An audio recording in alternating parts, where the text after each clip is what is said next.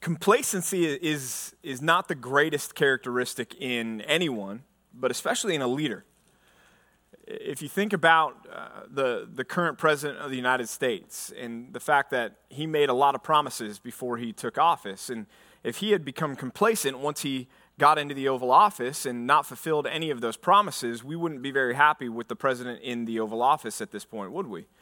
Thankfully, the president in the Oval Office, though he's got some areas of character that could improve, has fulfilled a lot of those promises. And so he hasn't been a complacent leader. He's been an active leader. And as we look at King David, David had taken the throne, and he had finally united all Israel under his authority. It wasn't just Judah anymore. There was no civil war. There was no conflict. There was no internal fighting. There was no question as to who was the king. It was David. And now that David's on the throne, we get to watch David, to say, okay, David, what kind of leader are you going to be? Are you going to be a complacent leader, or are you going to be an active leader? Are you going to be a dynamic leader? Are you going to be a godly leader who goes out and does what the Lord has commanded you to do? As we get into 2 Samuel chapter 8, there's a bit of a chronology issue that we have here. If you'll turn back one chapter to 2 Samuel chapter 7, verse 1, we read, "Now when the king lived in his house, in his palace, and the Lord had given him," what's the next word there? Rest. Rest from all his surrounding enemies. Okay, that's 2 Samuel 7, verse 1, and then we get into the Davidic covenant, which we covered last time together. And now we get to 2 Samuel chapter 8, and 2 Samuel chapter 8 is anything but a chapter of rest from surrounding enemies. In fact, 2 Samuel chapter 8 is all about the surrounding enemies and all about the conflict and all about the battles that David had to fight against these surrounding enemies. And so when we look at this, it seems to say, well, there has to be something else going on. This doesn't line up, because in chapter 7 there's rest. In chapter 8 there's unrest. Did things turn that quickly? Well, no, things didn't turn that quickly. What we find here is we find that chapter 8 is really an unpacking of chapter 7, verse 1. Chapter 8 is really kind of the 30,000-foot view, the exposition, if you will, of that phrase, God gave David rest from all of his surrounding enemies. What did that look like? How did God do that? It wasn't a mystical wave of the wand. It wasn't a divine snapping of the fingers. It was using David and using his leadership to go out and to fight the battles against the enemies that were surrounding Israel. And so chapter 8, and even part of chapter 10 in the conflict between Ammon and Syria and Israel, which we'll get to a little bit later even this morning, those things happened before the events of chapter 7. Well, why would chapter 7 come before those events? I think, very simply put, it's because the Davidic covenant is monumental in the scope of David's life. And so once he took the throne, I think the writer was saying, okay, now that David was on the throne, let's lay out the conditions of the Davidic covenant, because this is going to help set the framework for everything else that we understand moving forward. Then after that, chapter 8 gives us that 30,000-foot view of how God gave him rest from all of his enemies so that he could make that promise that he made to David. As we talk about the surrounding enemies, you can see up here on the map some of what we're talking about. This is from this time in particular. You've got Jerusalem and David down here in the bottom portion of the map. You've got the Philistines to the left. You've got the Moabites across the Dead Sea over here. You've got the Ammonites there. Up here, you've got Aram and Damascus, the Syrians. You've got Zobah up here. And then way up here is a guy named King Toy. We'll talk about him. And Hamath is another area. So those are all nations, godless in the sense of the God of Israel, who were enemies of the God of Israel. Some of them more hostilely so than others, but they were all nations that needed to be driven out from before the Israelites. And so as David assumes the throne, again, the question is, okay, David, what kind of leader are you going to be? Are you going to be a complacent leader who just kicks his feet up in Jerusalem and doesn't really worry about these surrounding nations? Or are you going to be a leader who's faithful to the God that put you in that throne, the God that established that throne for you? And are you going to go out and do the work that needs to get done? And so in chapter 8, verse 1, it opens up with that first group, the Philistines. The Philistines, they're the ones on the map to the left, if you're looking from the point of view that we are looking. They're left of Jerusalem there, to the west. And the Philistines are people we've already encountered, aren't they? David took the throne and the Philistines drew up for battle right away to strike while the iron was hot, to try to cut the legs out from under this new king and his administration. And yet David went out and defeated them not once, but twice. And so we see more of a summary of that here in verse 1. It says, after this, David defeated the Philistines and subdued them. That word subdued means he humiliated them. He wrecked them. He undid them. It's interesting, from this time forward, the Philistines really don't pose a threat to Israel in the rest of the Old Testament. This is pretty much the end of their of any legitimate opposition that the Philistines are going to pose moving forward. And they had been a thorn in the side of Saul, for sure. They had been a thorn in the side of David for a little while until David defeated and subdued them. And then it says this interesting phrase, he took Metheg Ammah out of the hand of the Philistines. And so you can look at that map, you can look at any map that you want to. You're not going to find an area or a territory called Metheg Ammah anywhere. But what Metheg Ammah means in the Hebrew is it means mother city. So Ammah is mother, and Metheg is city or town, administration. And so what the author here was trying to communicate is David went in and conquered the Philistines, defeated the Philistines, subdued the Philistines, and took their mother cities. Came in and took their Washington, D.C., so to speak. That was Gath.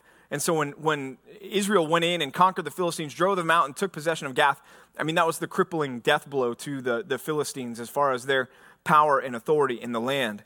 But then from the Philistines, in verse 2, David turns and goes across the Dead Sea there to Moab, and he attacks the Moabites. And it says he defeated Moab, he measured them out with a line, making them lie down on the ground. 2 lines he measured to be put to death, and 1 full line to be spared. And the Moabites became servants to David and brought tribute. This one is admittedly a little bit more difficult for us because we don't have all the background of the conflict between Moab and King David, between Moab and Jerusalem. In fact, what we have is quite the opposite. Because if we know David and we know his lineage, one of David's ancestors, not distant ancestors, one of David's grandparents was who? Ruth. And Ruth was a Moabitess, right? But even more recently than that, in 1 Samuel chapter 22, verses 3 and 4, David, as he's fleeing for his life from Saul, takes his mom and dad, takes Jesse and Mrs. Jesse, and he says, you know what, you're not safe from Saul, so why don't you come with me? David goes into Moabite territory and asks the Moabites to protect his family from Saul, to which they agree, and they do so.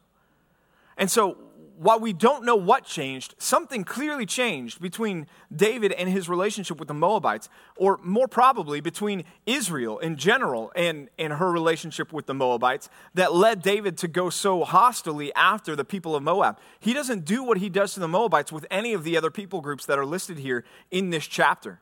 He kills 2/3 of the army that he had already conquered, that he had already captured. He takes the prisoners and he lays them down in 3 rows and wipes out 2 rows and spares 1. This is pretty hostile, what David's doing here. Again, we don't have the full background. We can't understand entirely what happened, but knowing David's character, knowing David's passion and zeal from the Lord, I think it's fair to say that the Moabites had done something pretty atrocious to draw this response from King David. Most likely done something to Israel or done something to bring shame or dishonor upon the God of Israel that led David and the Israelites to go out and exact such severe recompense. Well, right away we see that David is not going to be a man of complacency. That he is God's vice regent, that he is God's prince over Israel, that he is leading, ruling on behalf of God, and he is going to do God's bidding and God's beckoning. It's easy for us to find complacency, especially during times of comfort. And so as we come to our text this morning, our first point is that you and I need to make sure that we battle the complacency of comfort. I'm sure that David was more comfortable on the throne of David in Jerusalem in his palace than he was in the cave running for his life from Saul. No? His circumstances had changed dramatically. And anytime that happens to us, anytime that we either achieve something that we've been working really hard for, or God brings us out of a period of suffering and we feel at ease, we feel relief, this temptation to fall into a state of complacency is going to be very real for us. We're going to say, you know what, I'm good. I don't need to try as hard. I don't need to pray as hard. I don't need to read my Bible as much. We're not going to feel that drive that we do when we're walking through the shadow of death, so to speak. But it's urgent that we do. It's urgent that we never let up or slow up in our pursuit of Christ, in our drive to be obedient to the Lord, to be actively obedient to the Lord. Why is that? It's because we've got this enemy that Paul talks about in Ephesians chapter 6. Ephesians 6, 11 through 13. Paul says, put on then the whole armor of God, that you may be able to stand against the schemes of the devil. For we do not wrestle, our battle, our conflict is not against flesh and blood, but against the rulers and against the authorities and against the cosmic powers over this present darkness, against the spiritual forces of evil in the heavenly places. Therefore, take up the whole armor of God, that you may be able to withstand in the evil day, having done all to stand firm. On your best day, our enemy is still working against your sanctification. And we need to remember that. Anytime that we're tempted to fall into that state of complacency, to think, you know what, I'm doing okay for myself. That's the first sign of danger, is we need to be always ready to say, you know what, there's a battle today that I need to fight. There's a battle against the cosmic powers at work in this present age. I don't think I'm anywhere on Satan himself's radar. I think there's bigger fish for him to fry. But he's got plenty of demons at his disposal that are out to oppose my growth in Christ's likeness. And to think otherwise is simply foolish. And so we need to always be ready to keep going, to keep pressing on. So what does that look like? How can we practically battle the complacency of comfort? Number one, begin every day reminding yourself of what the Lord expects of you. Every day, the Lord has expectations on us. There's not a day off that we can take from what the Lord wants us to do and how he wants us to conduct ourselves. Colossians 3:17. Paul instructs us there that whatever we do, we are to do all in the name of the Lord Jesus Christ. 1 Corinthians 10:31. Whether you eat or drink, do everything you do all that you do for the glory of God. We need to remind ourselves daily of what the Lord expects of us. Second, we need to own the totality of God's mission for our lives. There's not a day off from the Great Commission. There's not halftime from the Great Commission. It's always our mission to fulfill the Great Commission. So daily, we can't get to the place where we think, you know what, I'm coming out of a rough patch in life. I'm done. I don't have any responsibilities for a while. No, you're always going to have the responsibility to be a witness for Christ. Matthew 28:19 and 20. Go therefore and make disciples, baptizing them in the name of the Father, the Son, and the Holy Spirit, teaching them to obey all that I have commanded you. That was a commission, yes, for the immediate hearers of that commission, but it's also a commission that's trickled down through the ages to us. That work is not done. Acts chapter 1, verse 8. You will be my witnesses in Judea, in Samaria, and to the ends of the earth. And we know that the ends of the earth have not yet been fully reached with the gospel. And for some of you in this room this morning, the ends of the earth for you is your next door neighbor that needs to hear the gospel. And so we need to own the totality of God's mission for our life. We can't grow complacent in the Great Commission. There's always going to be more work to be done, another soul to be saved, until that last soul is saved and the Lord comes back for his church. Third, battle complacency by setting measurable goals for your days and your weeks. Setting measurable goals for your days and your weeks. Jonathan Edwards, in the 1700s, as a very young man, sat down and he wrote 70 resolutions. And these are examples of what I'm talking about by setting goals for our days and our weeks. You can find these if you search on Google for the resolutions of Jonathan Edwards. You can find PDFs. You can find them broken down by category. It's a great thing to go through. But here's just a few of his. Resolved never to do anything I should be afraid to do if it were the last hour of my life. That's a pretty relevant one for us right now. Certainly applicable, measurable. It's a good thing for us, and we should, from time to time throughout our day, take time out to say, okay, what am I doing right now? What are the thoughts that are going through my mind? If Christ came back, or if I died right now, am I doing something that I would be embarrassed about, that I would be ashamed of? Another one, resolve to inquire every night as I'm going to bed where I have been negligent, what sin I have committed, where I have denied myself. Also, at the end of every week, month, and year. He's got another one that says not only that, to think about those things, but to ask himself where he could have done better that day.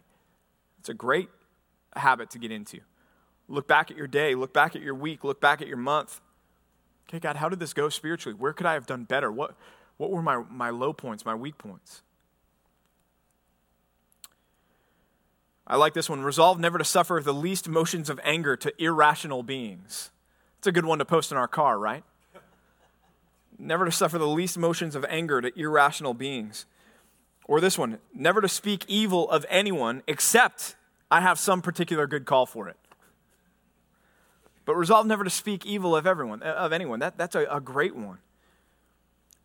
Resolved after suffering to ask, how am I better for it? What good have I received from this? Or this one, resolved when I feel pain to think of the pains of martyrdom and hell.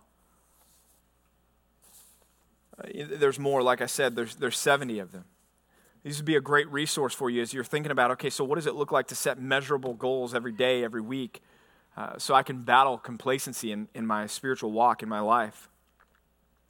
Comfort is a breeding ground for complacency, and we just need to be aware of that and on guard against that. So David takes out the Philistines, and then he goes after the Moabites, and then this next one up is Zobah, the king of Zobah. And if you're anything like me, you saw that and you said, I didn't even know that there was a territory called Zobah. Where is Zobah? Who was the king of Zobah? Here's our map again. Zobah, again, is up here. It's an area that's within the Syrian territory. So the king of Zobah was a branch of the Syrian army, the Syrian people. And so what we find in the text, it says in verse 3, David defeated, I'm just going to call him King Hadad, the son of Rahab, king of Zobah, as he went to restore his power at the river Euphrates. So what's going on? This King Zobah goes up to the river Euphrates, which that in and of itself is a problem for David. Because God promised Israel, back in the book of Exodus, that they were going to have the promised land from the Dead Sea all the way up to what? To the river Euphrates. So the Syrians are kind of flexing their muscles on the border here. It'd be like if, Canada and their Mounties drew up on the northern border of Michigan there and started neighing at us or something. If nothing else, you're going to scratch your head and say, what's going on with Canada? But there's more to it than that. And this is where we need to do a little bit of Olympics with the chronology here. And it's not unfounded. It's what actually took place. But we need to look actually to chapter 10 to get the full orb of what's going on here in chapter 8. Chapter 10, verse 6. Now, we'll get in more in depth to chapter 10, so I'm not going to get too in depth here. But chapter 10, verse 6, when the Ammonites saw that they had become a stench to David, okay? So Ammon in our map here is right above Moab. So if you look down there, you've got Jerusalem down to the southeast, you've got Moab. North of Moab, you've got Ammon, okay? So when the Ammonites figured out that they had become a stench to King David, the King David that had wiped out the Philistines and their neighbors, the Moabites, they're not feeling too good about things. They sent and hired the Syrians. They hired the Syrians of Beth Rahab and the Syrians of Zobah. 20,000 foot soldiers, King Maacah with 1,000 men, and so forth and so on. And then it turns out that the battle doesn't go well for the Ammonites and the Syrians. Verse 13, so Joab and the people who were with him drew near to battle against the Syrians, and they fled before him. They tucked tail and ran. And when the Ammonites saw that the Syrians fled, they likewise fled before Abishai and entered the city. So this king of Zobah, in between David's defeat of the Moabites and David's encounter now with him up at the river Euphrates, there had been this other battle with the Ammonites. Why isn't that mentioned in chapter 8? I'm not sure why it's not mentioned in chapter 8. It is mentioned for us in chapter 10. And we can tell from the chronology what's going on. And so there was this battle with the Ammonites. The Ammonites called the Syrians. The Syrians came down to help. The Syrians saw Joab and Israel line up for battle, and the Syrians ran for their lives. So as they're coming back to the king of Zobah up here, King Hadad, you can imagine he's not feeling too great about the fact that his army tucked their tails and ran for their lives, is he? And so that helps us understand in chapter 8, verse 3, why he would have drawn up to the river Euphrates to restore his power. See, the king's trying to save face at this point. The king's trying to flex his military might a little bit. And notice he's not launching an invading party all the way down to where David is. He's hanging out at the northern border of David's territory. Well, David's, of course, not going to stand for that. And so what we find in verse 3 is just put very plainly, David also defeated. There it is. David also defeated Hadadezer, King Hadad, the son of Rahab, king of Zobah, as he went to restore his power at the river Euphrates. And David took from him 1,700 horsemen, 20,000 foot soldiers. And David hamstrung all the chariot horses, but left enough for 100 chariots. Why did he do that? Because Israel is not an area for chariots. The terrain does not lend itself to chariots. They were great in areas of open plain where you could draw up for battle on a big open wide space, but in the mountainous and hilly terrain of Israel, they wouldn't have done David any good. That, and I think also David at this point is still mindful of the command that kings should not amass horses for themselves. So basically he renders those horses helpless and useless to anybody who would want to use them. So you've got this King Zobah. He drives up. He's ready to go. And he had already been there. He had gone down to Ammon. And then if we think back with the Philistines, how they drew up for battle, and David went out and beat them, and then they drew up again. David had to be thinking to himself from time to time, okay, when are you going to get the picture? Philistines, I beat you guys once on the very ground that you're drawn up for battle again. Okay, fine.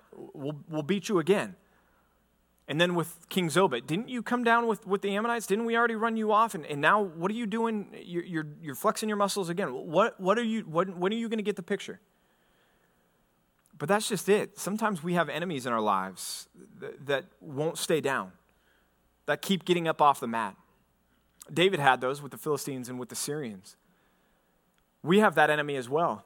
It's not a particular people group, but you and I have that enemy as well that we need to be on guard against. That's our second point this morning. We need to beware the persistence of the enemy. I don't want to over-spiritualize our text here. In fact, I went to two other pastors and I asked them on this point, hey, do you feel like I'm over-spiritualizing? And one of them said, you know what, you'd be in good company with Charles Spurgeon, which is normally a great compliment, except that Spurgeon himself was guilty of over-spiritualizing the text a lot of times. But it is what it is. I think that the principle is certainly here. I will admit, David wasn't intending for me to stand up and preach this point, so let me just tell you that. That's hopefully not a shock to you. But we have an enemy, don't we? 1 John 2:15, who is our enemy? The world, the flesh, and Satan. And if there has ever been an enemy that gets back up off the mat, it's those, isn't it? Those enemies are always ready. If we turn our back, if we feel like we've got a particular sin vanquished in our life, and we let our guard down, that enemy, that sin, will be back up off the mat and ready to come after us again. So we need to beware the persistence of our enemy. How do we do that? Number one, know your enemy. What are those sins in your life that get back up off the mat the most frequently? It's going to be different from the sins of somebody else in this room. Know what those are. Second, keep up the pursuit of mortification. Mortification is a strange old word that means to put to death. And so as you think of the instructions of Paul, that we are to put to death the deeds of the flesh. That's what we're talking about here. Is as you consider those sins that do get back up off the mat, keep up the pursuit of the mortification of those sins. 1 day, 1 week, 1 month of victory doesn't mean that you're done fighting. Doesn't mean that you can let down your guard. We need to stay ready, to stay aware. Third, keep friends close who will serve as sentries on the wall, so to speak, of your life. This is accountability. Keep brothers close that are going to be able to come alongside you and say, hey, I see this rearing up in your life and I'm concerned about this. I see this threat to your walk with Christ. The enemy seems to be influencing in this area, and I just want you to be conscious of this. Friends who will call you to repentance, friends who will call you to restoration. Finally, keep a close eye on the spiritual walls of your life. Keep a close eye on the spiritual walls of your life. Some things that can erode those walls are entertainment. What you take in, what you watch, what you listen to, what you surf on the internet. Those things can erode the walls. Social media can erode the walls. News sites can erode the walls. Let me just encourage you, gentlemen, if your news site causes anger in you and stirs up an anger like Matthew chapter 5 in your heart towards other people, ditch the news site. Honestly. Jump on Twitter and just get your news through 140 characters or less, because it's going to do better for your heart and your feeling towards people. It's not worth sinning against somebody just to let somebody know that you disagree with a particular platform. I have to hear that. I was listening to the briefing on the way in this morning, and they were talking about some of the comments made by the new president of Planned Parenthood. It didn't do good things in my heart. And there's a righteous anger that we can have. But that's a very careful area that we need to make sure that we're guarding, because righteous anger can quickly become unrighteous anger if we're not careful there. So watch what you take in. Also watch your thought life. What are those things that you let run rampant through the halls of your mind? Paul gives us in Philippians 4:8 very specifically what we should be dwelling on. What are the types of things we should be thinking about? Another thing that can erode our spiritual walls is our relationships, the company that we keep. Who are your closest friends? Are they people that encourage your walk with Christ, that spur you on, that challenge you in your walk with Christ? Are they unbelievers who don't have a positive impact on you? Bad company corrupts good morals. So we need to beware the persistence of the enemy. David continues in verses 5 through 8. He encounters now the Syrians. So the rest of the Syrians in that area, if you can go back to that map here, the rest of the Syrians, this is just the zoomed in northern part, come up, the Aram Damascus area, they come up to the aid of the king of Zobah, because again, they were all part of the Syrian people, and they come up, and David defeats them as well in verse 5. When the Syrians of Damascus came to help Hadad, David struck down 22,000 men of the Syrians. And then David, in a stroke of genius, puts garrisons up there. Because if he's way down south in Jerusalem in his capital, he needs somebody up north to make sure that the people that he's just defeated aren't going to regroup and come back after Israel. So he installs military garrisons up there to keep the people in check. I mean, David's victories are just monumental at this point. He's having victories even over people that he's not even having to fight at this point. The king of Hamath up here, King Toy, I mentioned earlier, this guy, before David even gets a chance to get to him, he takes his son and he's like, hey, son, I got a job for you. And he sends his son to King David with tribute. He takes David what David would have exacted for him if David would have beaten him in the first place. And so what we can see here is David is having unrivaled, unmatched success in these military victories. But there's a reason for that, isn't there? It's there in verse 6, and it's also repeated in verse 14. It says very plainly twice in our text, and the Lord gave victory to David wherever he went. And the Lord gave victory to David wherever he went. This is why we read in 2 Samuel 7:1, the Lord had given him rest from all his surrounding enemies. The Lord, again, he didn't wave his divine magic wand. He didn't snap his fingers and all of a sudden there were no enemies around anymore. He used David's hard work. Philippians 2:12 and 13, work out your salvation with fear and trembling, knowing that it is God who is at work within you, both to will and to work for his good pleasure. God is doing that very physically and literally with King David by using David and his military prowess and his strategies to go out and to defeat all of these people groups. But it is the Lord who is giving David victory wherever he goes. And so nobody's able to stand up against King David because nobody is able to stand up against God. But then we come to verse 13, and it says, and David made a name for himself. David made a name for himself. And there's part of us that wants to slam on the brakes right there, pull the emergency brake right there, because that sounds bad. That sounds prideful. That sounds like it runs against what we've just read, that the Lord gave David victory wherever he went. And now it says that David made a name for himself. But we need to dig into the text a little bit more. Because the way that David made a name for himself, and it connects it specifically to the Valley of Salt in the battle against the Edomites, where 18,000 Edomites were killed.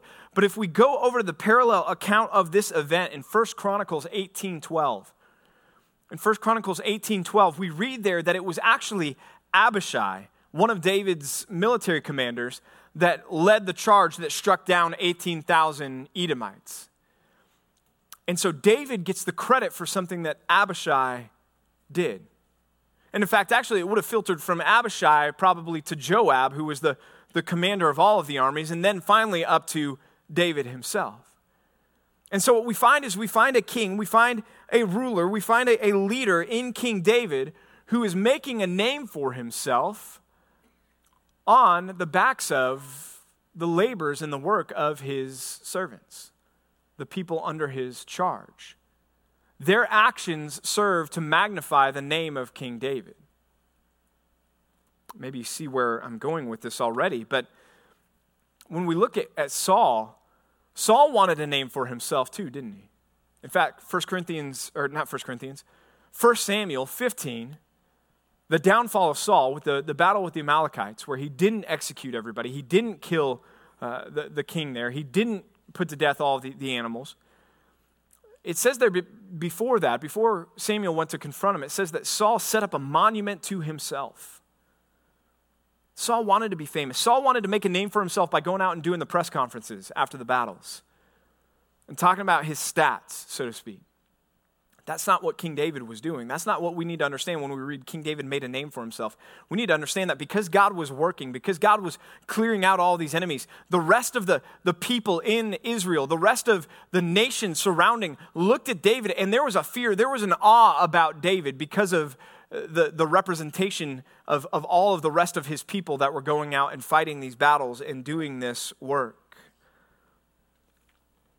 As we consider our own lives, we need to live lives that do that for God, such that God's name is exalted because of our actions, because of our efforts, because of the lives that we live. It's our third and final point this morning. We need to live for a God-exalting legacy.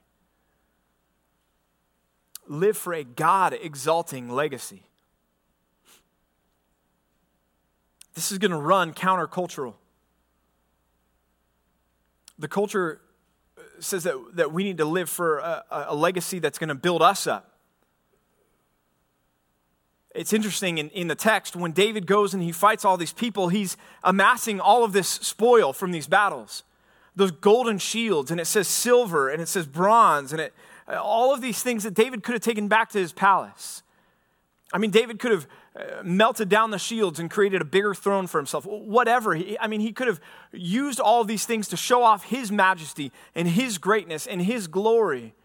But the text says instead, in verse 11 of chapter 8, these things also David dedicated to the Lord, together with the silver and gold that he dedicated from all the nations that he subdued. So David is taking all of the spoil, all of the victors of war, and not showing off his own strength and his own majesty and his own glory. He's dedicating them to the Lord. That word dedicate there is from the Hebrew word kadosh, which means holy or sanctified or consecrated.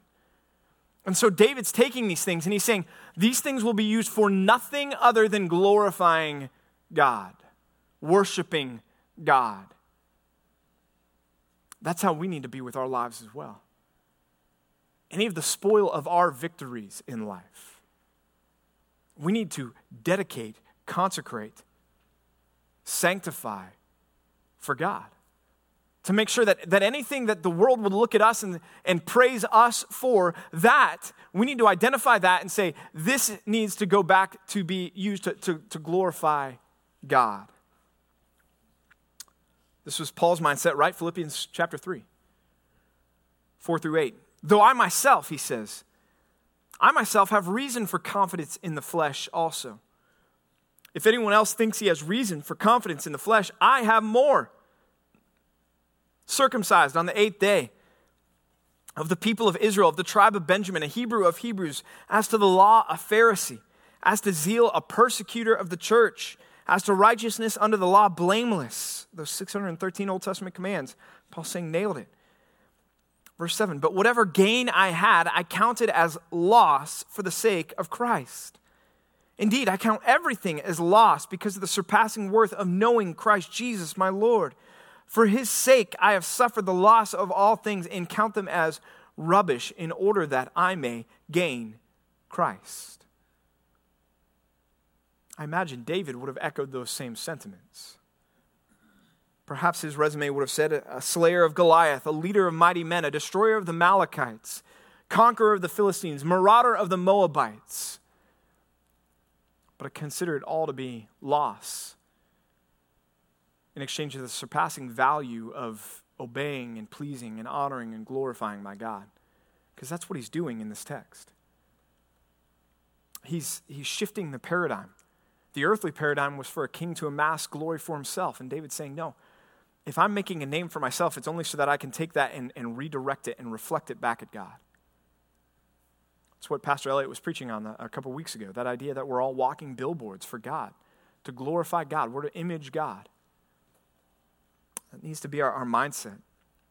Some practical ways to do this. Number one, remember that you are a steward of the gift of life. Your life has been given to you, entrusted to you by God. A lot of times we think of being a steward of resources, but we are also a steward of the life that we live. We're living it not for ourselves. We're living it on behalf of the person who has given it to us. Second, remember, because of that, it's to be used in service to the Lord. Again, we are his image bearers. We are the walking billboards. That life that we've been entrusted with, that God has invested in us, is to be used in service to him. Third, we need to remember how easy it is for us to lose sight of that.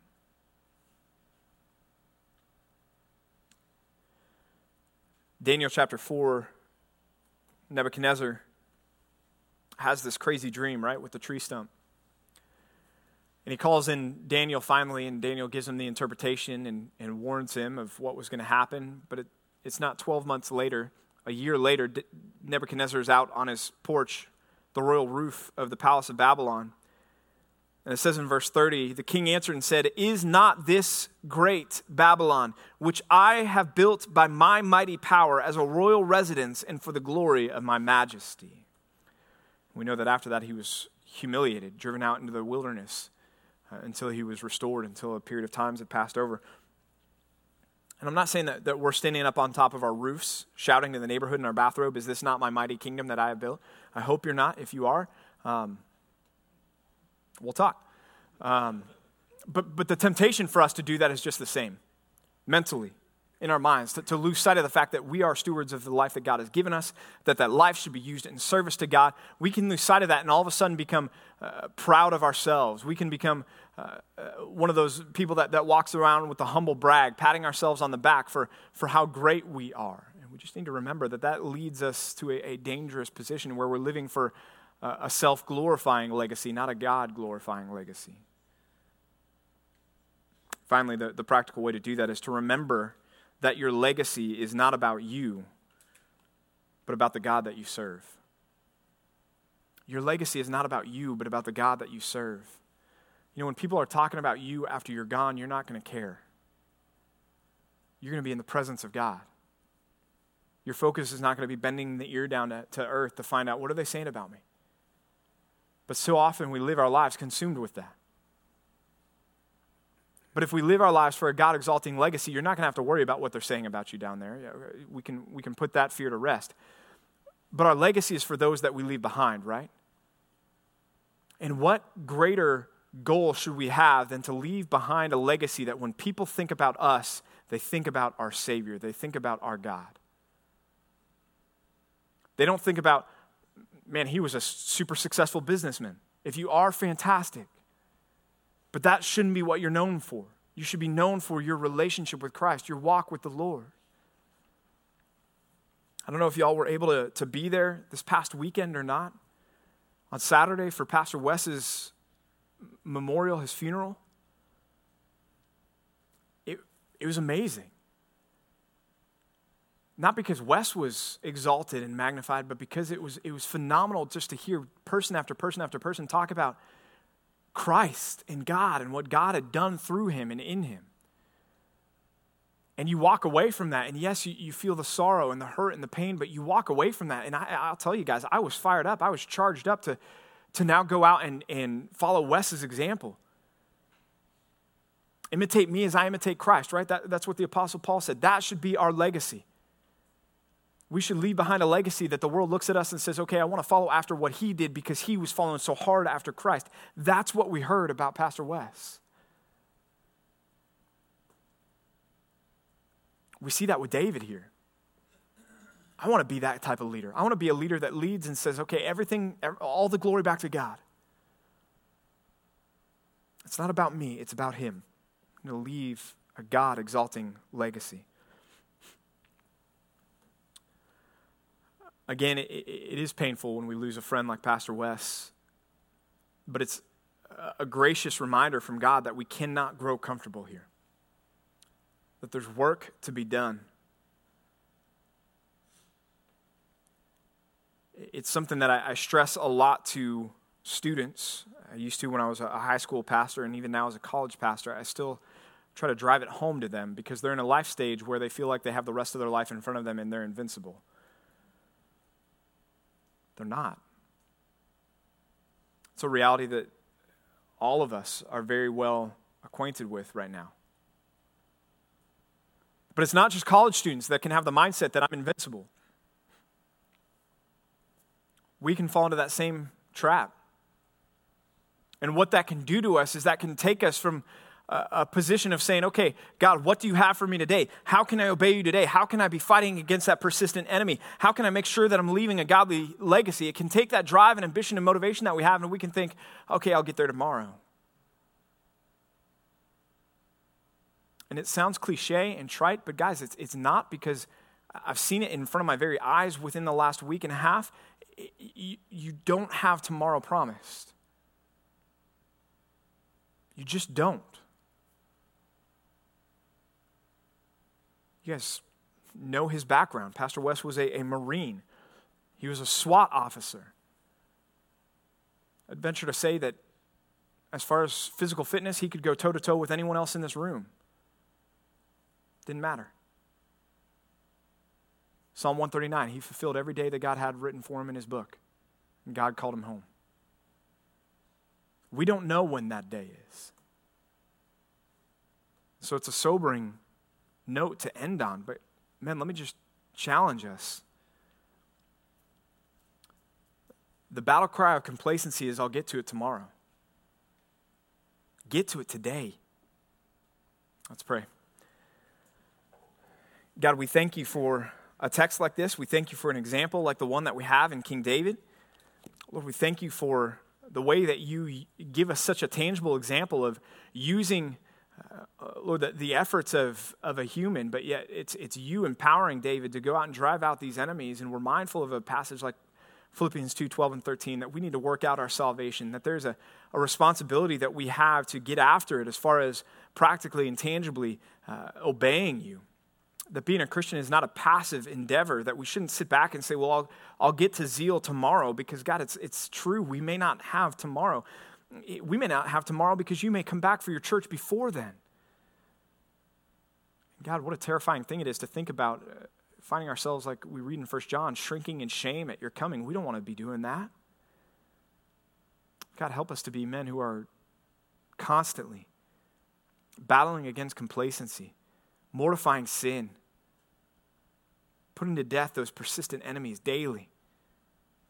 And God, help us to be men who live in a way that when our funeral is here, that people don't look at us and say, man, what a great man he was, but to say, wow, what a great God he served, and how amazing was the way that God used him. That's what we want, Lord. By your grace, it's possible. And so we pray that you would give us just a great desire towards that end. We pray all this in Christ's name. Amen.